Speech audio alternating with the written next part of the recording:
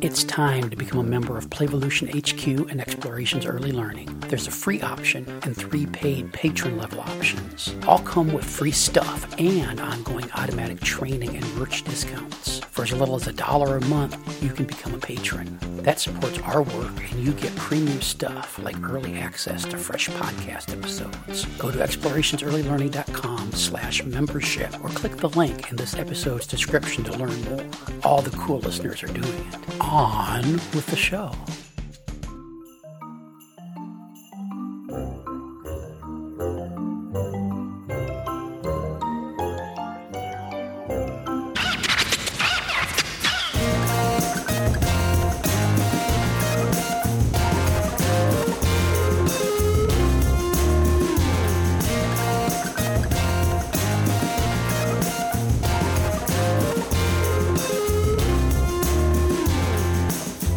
Make a podcast. Welcome. South Here Barn Grill Podcast. Jeff Johnson with you live from Oakhaven along the Gulf Shore of Mississippi. With me, we got Samantha coming from the Hawaii. How you doing, Sam? Hello. I'm good. I've only been back in the Hawaii for like 18 hours now. I know. You've So been I like was a in the world Canada traveler before later. that. So And we've had some communication problems. We got to talk about that. And with us for the first time appearing on the show, at least a sometime listener, we got Rebecca Goulet, right? Am I pronouncing it right? Rebecca Goulet. I got it right. So Rebecca is here because I put out a call a while ago asking for some parent handbooks and that kind of thing. And Rebecca was kind enough to email hers to me, and then she sent me the link to. And look, the program hasn't started yet, so we don't know how well these policies are going to work. But sent me a link to the program she started, which is Foothills Forest School in the East Bay area in the San Francisco area, I'm guessing. Yes, it's in Walnut Creek. And the website gave me goosebumps. Peter Gray is mentioned there.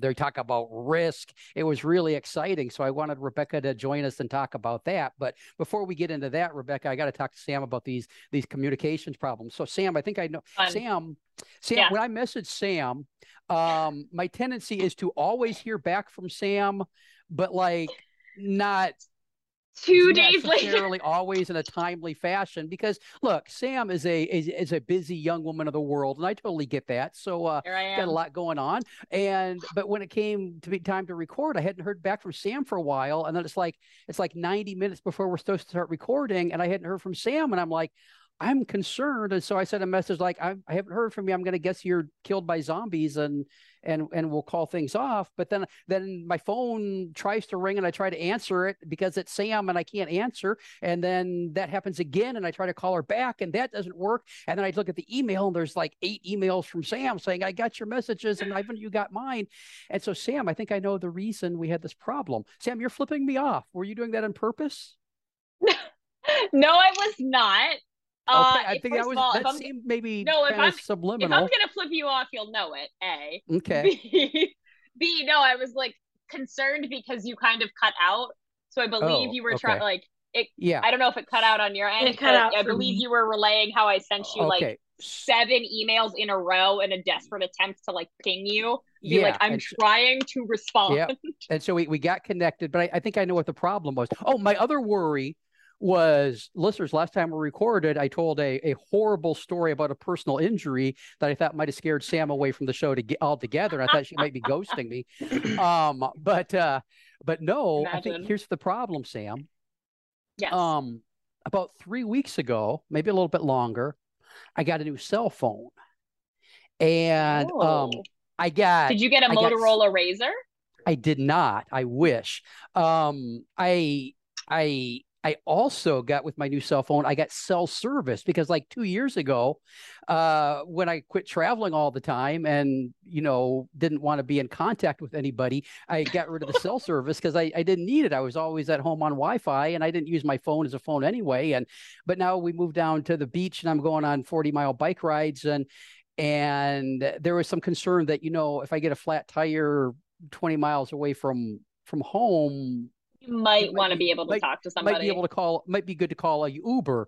So anyway, I got the phone and you got to transfer the number from, because I just had a Zoom number for using it on the Wi-Fi and everything. And you're supposed to just you got to do the thing where you port the number to the new carrier, right?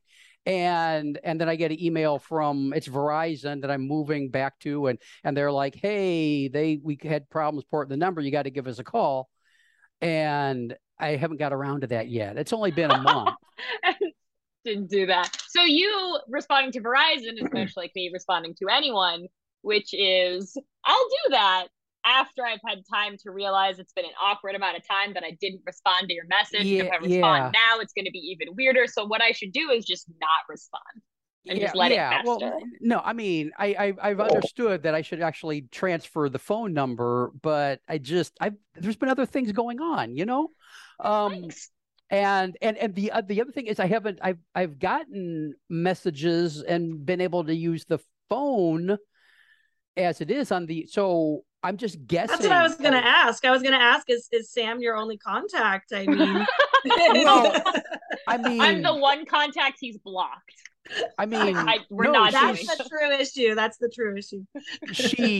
She's one of the only contacts that I, want to be in contact with, I guess. Maybe that's it. I'm the only I'm like one of 3 saved contacts. The rest are just a number, and you're like, how do I know this person? Oh no, you're totally just a number 2. I have to look at the message just to see, because I haven't, putting people in. That just sounds like a real commitment, and it really is, honestly. Yeah. So I've made a note to check out that number transfer thing and then try messaging you when that's fixed to see if that solves the problem. Because it keeps telling me my messages are delivered. Yeah. Like it pops up with message delivered, and I'm like panicking in the car. Like, I'm going home to record with Jeff, and now he doesn't know, and he's going to cancel on this nice person who's coming to talk about this stuff. I was very stressed. Very stressful. And speaking about nice person Rebecca and her stuff, we still can't get to that because I've got a question I've got to get some feedback from you both about, because I had this realization the other day about something that makes me really uncomfortable, and I don't know if it's just a me thing or if it's an other people thing too. So we're better to bring it up than on the podcast. Because truly the real podcast is the first 10 minutes of it, where we talk about things like this. Sure. Yeah. I mean, basically the podcast is just therapy for Jeff. The most recent one I listened to, you were telling a poop story. So let's hear it. Yeah. Oh, no, there's no poop. Not yet. Okay. So, walking on the beach, I realized I don't like if I walk in somebody else's pre-existing beach footprints. Okay. Is that the whole? And I reflected. I reflected on that, and I realized the reason I don't like it is it feels way too intimate. Oh. And I'm look, okay, Tasha and I went for like a 6-mile beach walk today. And so I going one way and then coming back because, she's always got to be on the same side of me because that's the way she is. That's her thing. So I end up, I'm walking in her reverse footprints on the way back. And that's kind of okay. But if it's a stranger's footprints on the beach, I got to go walk someplace else. Because it makes me uncomfortable. Is that just a weird me thing, or? I have a question. Yes. How wet is the sand? Like, how footprinty is the footprint? Like, is it like, and you really see the individual toes, right? I've spent time thinking about this because I knew this question would come up. The deeper and more detailed the footprint, the more uncomfortable I am. So if it's a half washed out, like the waters come up a couple times and wash part of it away, and it's just kind of a amorphous blob of a footprint, not as bad as if it was made 8 minutes ago and water hasn't touched it yet. And you can see the guy, and he's in a Tommy Bahama shirt, and he's walking like maybe 45 steps ahead of you, and he's wearing a Panama hat, and he's oh so tan, right, and just glistening. And if it's just like shoe footprints, that's not as bad as barefoot footprints. So you would rather step where someone's shoes have been, their disgusting outer foot, than where their protected inner foot has been. Yes. Because you're not nestled. He's not nestled in it.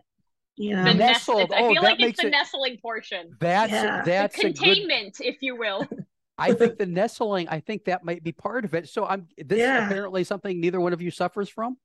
I never thought about it before, but I'm surely thinking about it now and wondering: have I avoided it my whole life?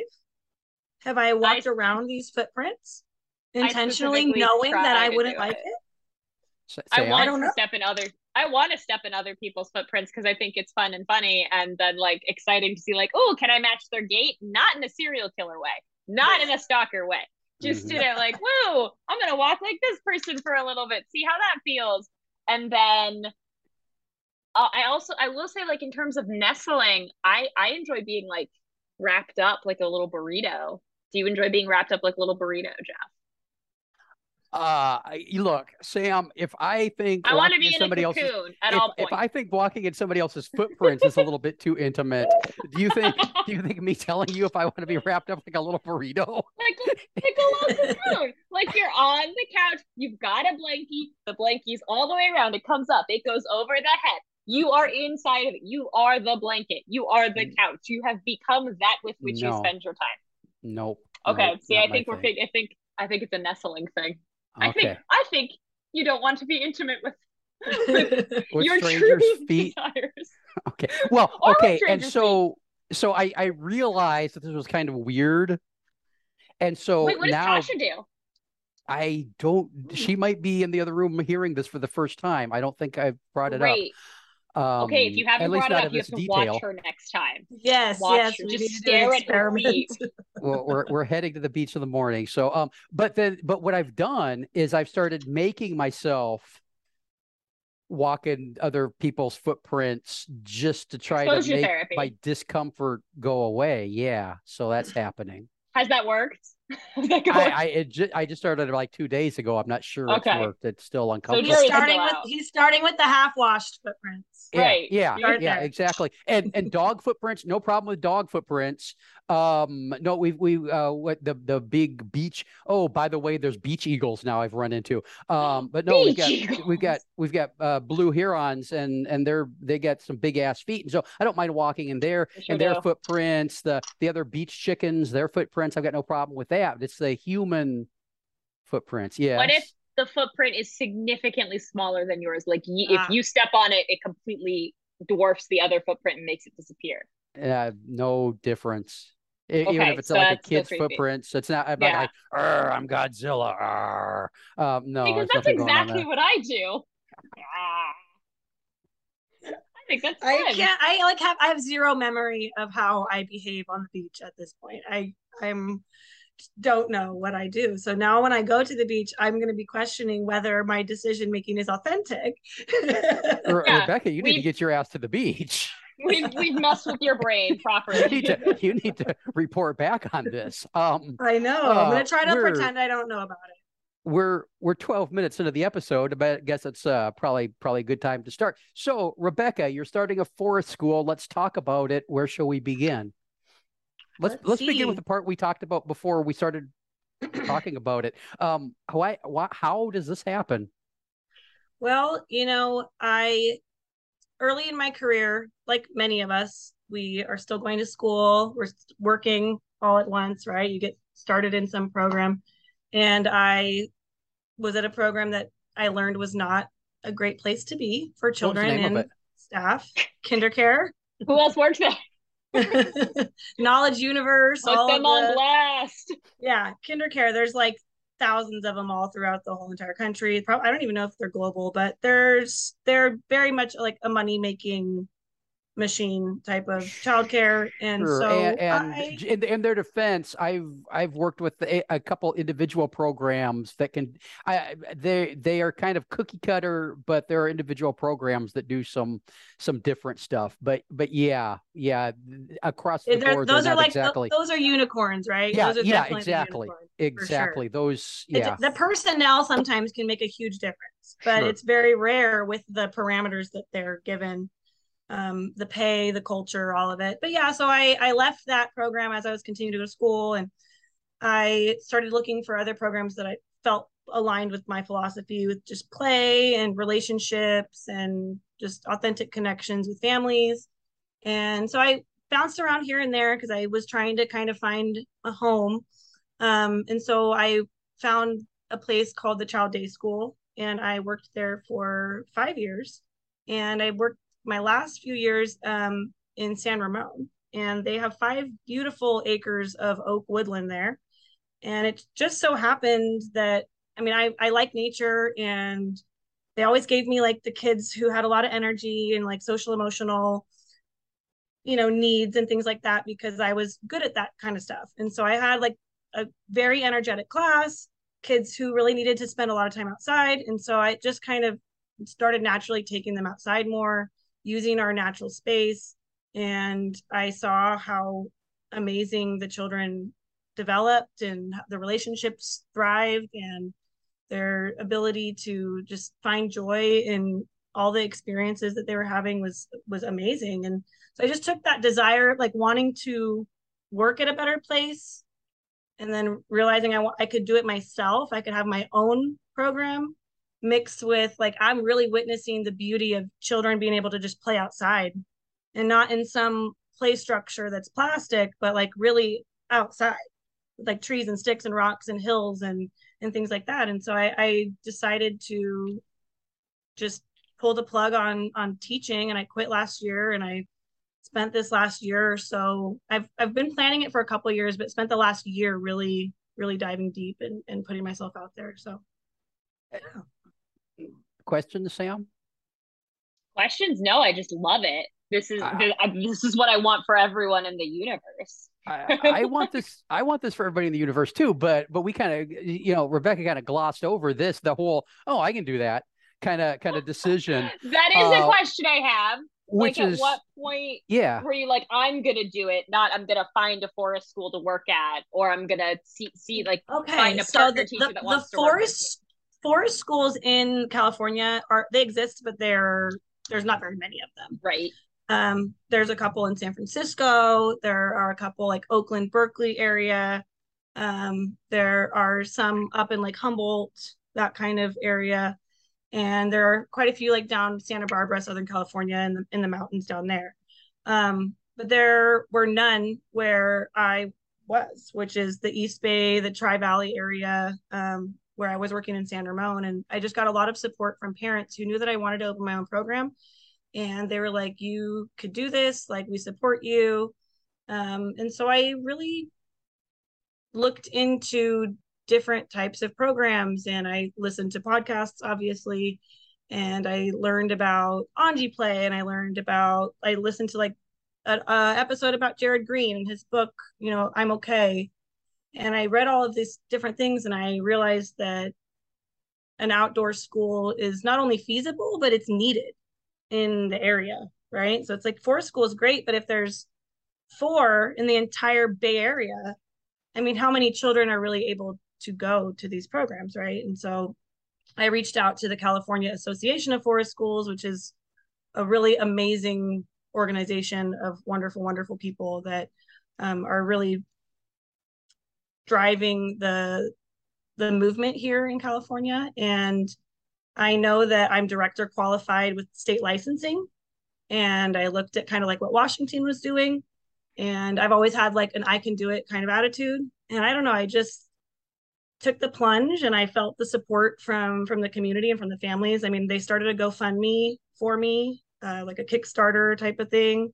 I had tons of parents donating to it, sending me emails, sending me testimonials, and it just came to life naturally. I think that speaks so deeply to how important relationship building is to you, and how skilled you are at building a community of people who their child might not even go to your school, but they know you and they know what you can offer families and children. And so to have their confidence, that is so beautiful. I'm so excited for you. This is so great. I'm so excited too. So like, even though I quit last year, I still once a month take my former students from my last couple of schools. I take them out on a hike once a month. The parents sign up for it. I just do it a couple hours, like one Saturday a month. So I still get to have those connections with those families, and they've still been supporting me along the way. Every time I see them once a month, they're like, how's it going? And it just feels so great to know that I have that community behind me. And now when I'm putting myself out there for these new families who don't know me from Adam, and I've had parents ask me, like, could you give me a resource, a reference of a former parent? And I have a list of people that they can call. And so, I mean, it's true. The relationships that I built, I didn't do it like, I'm going to build these relationships so I have this great network and I'm going to be this like awesome owner. But no, it just happened to happen that way. And I think it's because of my commitment just to this whole field, right? Like we always hear on this podcast, and Lisa Murphy always talks about relationships. That's what the core of what we do really is building relationships, not just with the children, but with the families and with the community as a whole. And so Forest School is the best place for me, and from what I've learned, for place-based education, right? Like we're going to be in one place. This is our program. Other places do it different, but we're going to be in one place every day. So we're not going to go to different places. We're using an outdoor public nature park. So we're really going to get. You didn't go out and buy 20 acres. No. So we have to get permits and everything and insurance and all that. So we are going to be in the same place every day. So we're going to really get to know this place intimately and the community intimately, because we're going to see people walking their dogs that walk their dogs every day, right? We're going to see people that are mountain biking out there all the time. And we're going to get to see the people that are in our community, at least the people that are coming to the park. And I still plan on doing field trips, right? Like let's do a meetup on a Friday and we'll go meet up at a restaurant and go have lunch there. Just like stuff like that, where even though we're a nature-based school, like it's still place-based within the community. So I just have all of these goals to create relationships galore, right? The staff. So your program is going to live in, what is it, a state park? It's right next to a state park. So there's Mount Diablo State Park. It's the biggest mountain in the Bay Area, aside from Mount Tam. But it's in the East Bay, I should say. It's Mount Diablo is a really popular state park to go to. You can camp there and all that. And then like the foothills of Mount Diablo, there's different little like regional parks, right?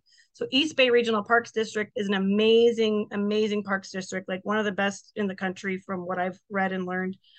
They are phenomenal when it comes to allowing these types of programs, right? A lot of places you can't use public land for business. They don't want you to profit off of that kind of stuff, but they encourage it because they know that if they can allow it in the right way and make sure that we're respecting the land and that we're respecting the community and we're respecting the park, then it can really benefit not just this particular park, but the community as a whole, right? Because now we're going to have children that are going to grow up and know these places and love these places and take care of these places versus, keeping them in a 12 by 12 room for the first 5 years of their life. And then they go to kindergarten and they're like, save the world. Here's a recycling project, and go for it. And I just feel that it's so much more than that. And kids deserve it. You just called them up and were like, hey, park people, I want to start a forest school. And they're like, sure. So luckily, I mentioned there's a couple forest schools in Oakland and Berkeley. So the parks there are also part of East Bay Regional Parks District.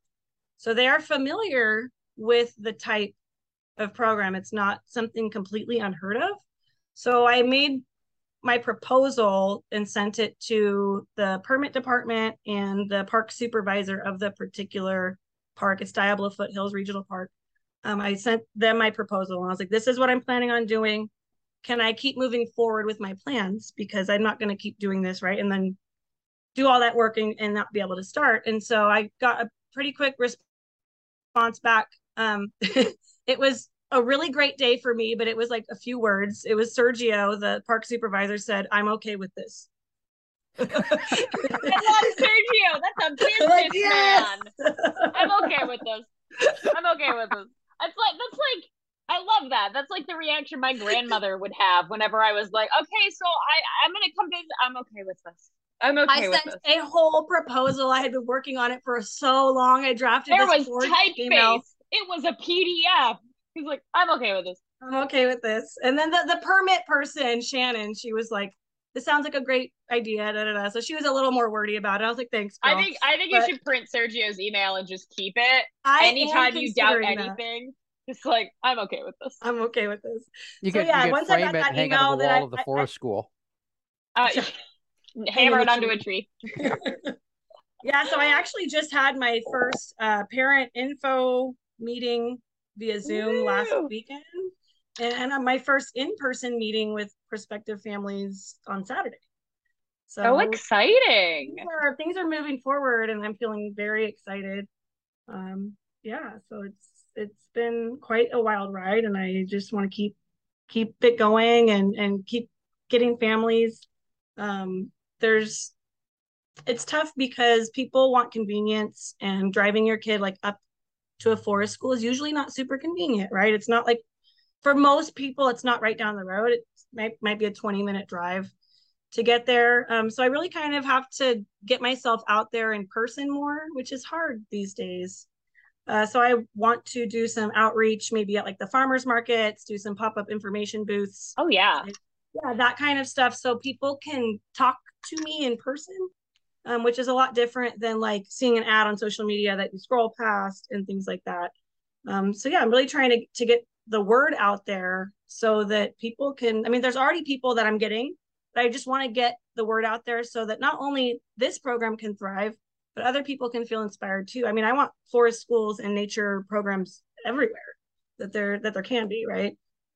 That's the goal. I mean, not everywhere. You don't want them like right next to yours where there would be competition. Well, you know what's surprising is our parks are so big that there are a couple of programs that aren't necessarily forest schools because they're like part-time, like homeschool enrichment type programs. Sure. Mm-hmm. But they share the space a lot of times because the parks are so big. So the people who share the parks, say there's 2 or 3 programs at one park, the parks are so big, but they communicate like, okay, we're going to spend, Tuesday through Thursday on like the northeastern side of the park. And I'm like, oh, we're way over here. Like it doesn't matter.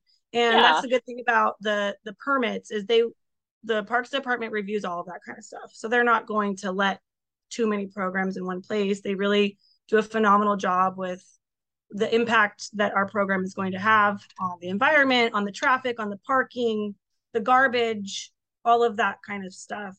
So it's nice because I apply for the permit and they do a lot of that work, right? Like they make sure that we have access to the bathroom. And I mean, I already know that we do, but they double check all of that stuff so that I know and I feel comfortable saying, yes, we got this permit and the Parks Department looked at all of our plans and know that we're doing this safely.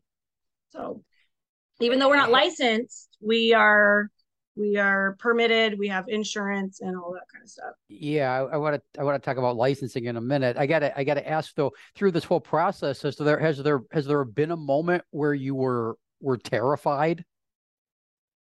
Like every other day. Okay. It's good. like good. I get excited because like someone will send me an email like, hey, I'm interested in your school. And I'm like, yes, like people are reading my stuff. And then like 3 days goes by and I'm like, it's never gonna work. So I think but those are like fleeting thoughts, right? And so it's like I let those thoughts come in and then I let them go and I try to keep moving forward because I try to look at the bigger picture. And I have right now I need 12 kids. Well, I only need 10 to start, but I could have up to 12. And I already have 4 families that have applied. And I'm not starting till next August.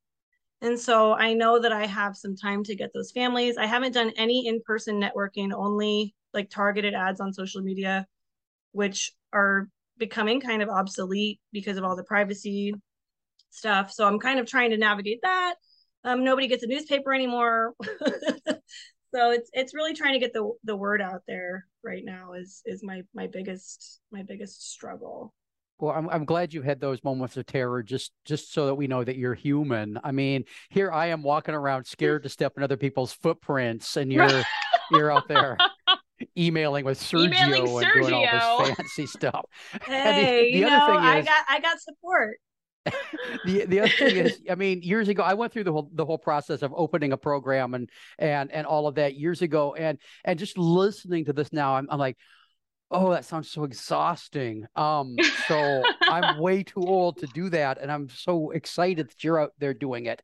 Talk to us about licensing. You don't have to be licensed as a child care, do you?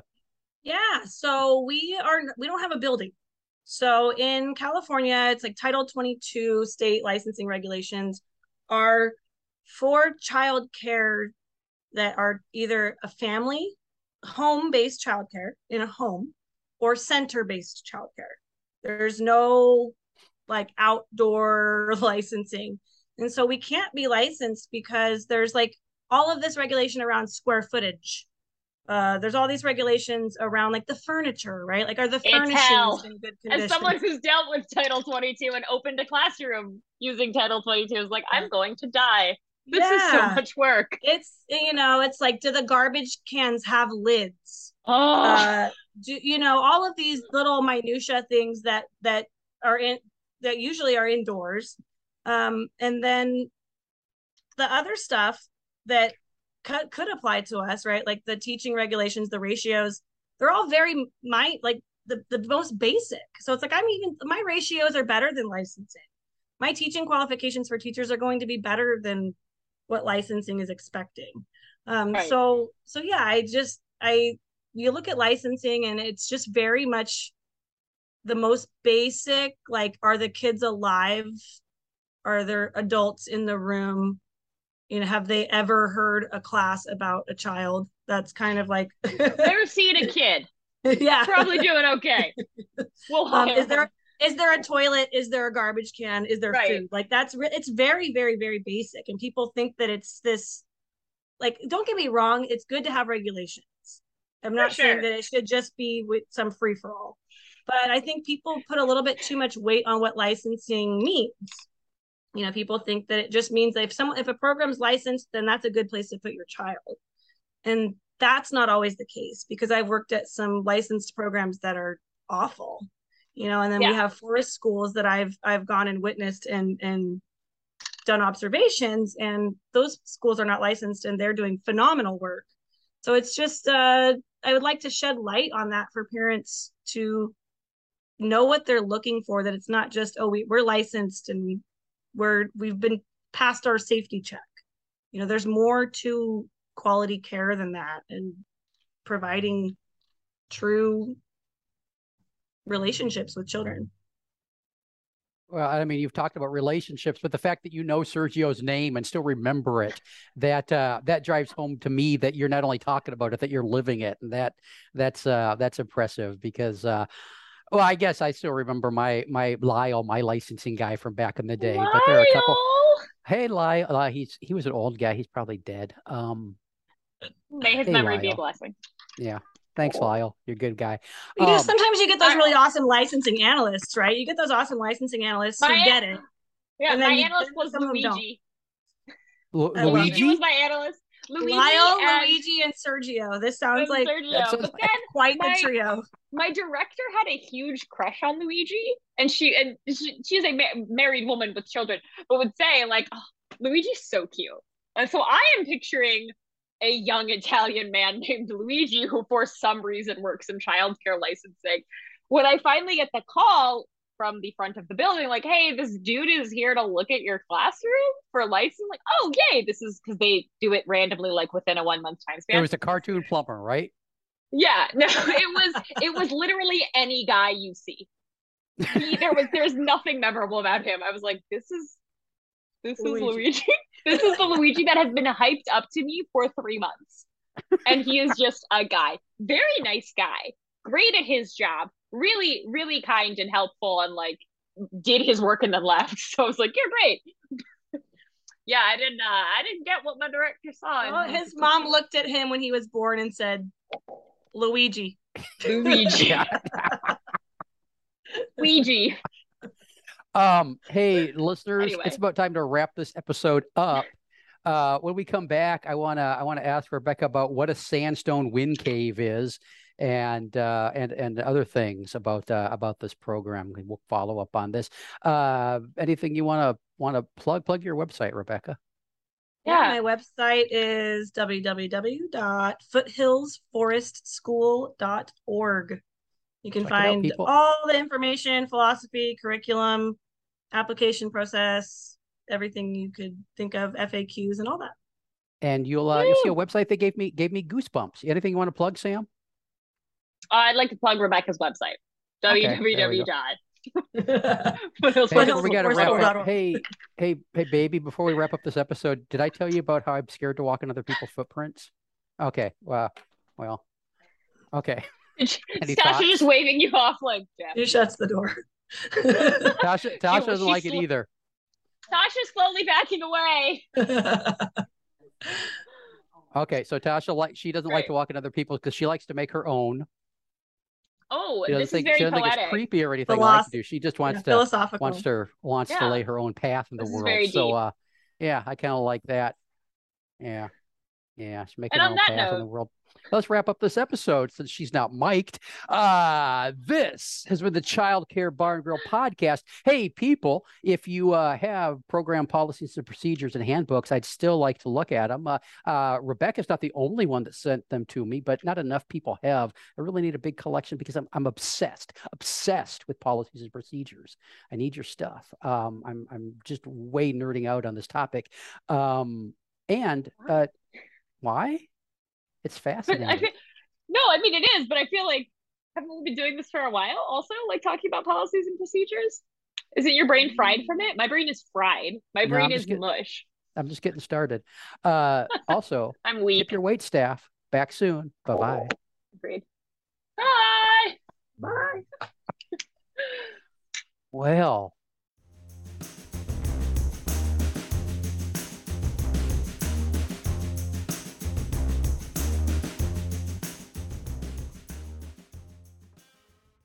This has been an Explorations Early Learning Upstairs Studio production. Oh.